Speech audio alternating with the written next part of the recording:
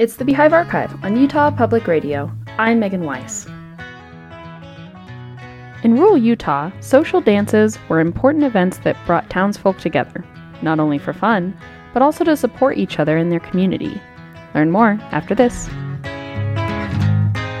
I'm Jody Graham, Director of Utah Humanities. Beehive Archive is brought to you on Utah Public Radio by Utah Humanities with the generous support of the Lawrence T. and Janet T. D. Foundation. We are proud to partner with community organizations to tell Utah stories and hope you will tune in each week for the Beehive Archive.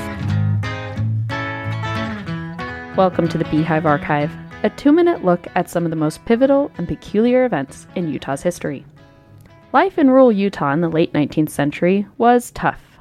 Utahns worked hard to support their families and regularly struggled with drought, floods, illness, and more. Despite the daily hardships, however, community members still found time to enjoy each other's company. Activities generally centered around family-friendly pastimes such as community dances, which were popular throughout the state. Entire families attended. Mothers placed sleeping babies in bedrooms or created makeshift sleeping areas on benches or floorboards. Small children listened to music, learned social etiquette, and practiced dance steps. Young adults could meet and dance the night away in an informal setting. But beyond having a good time, dances helped ease the challenges of rural life by providing a space for social engagement and community service in rural Utah.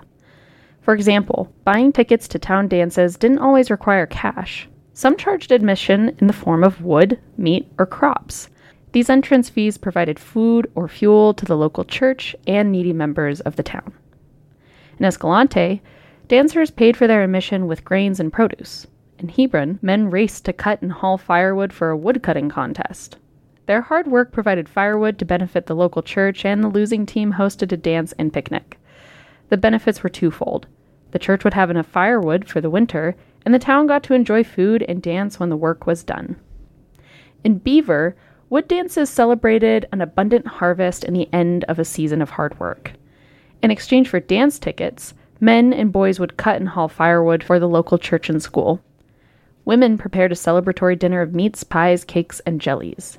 Additionally, they would portion out enough to help widows or needy families in the community. After the hearty dinner, attendees would dance and socialize until late into the night. Dances occurred regularly and were usually held in homes or churches on Friday evenings or on holidays.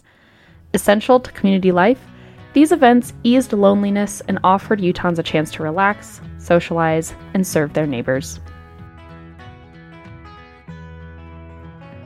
Find sources and past episodes of the Beehive Archive at utahhumanities.org.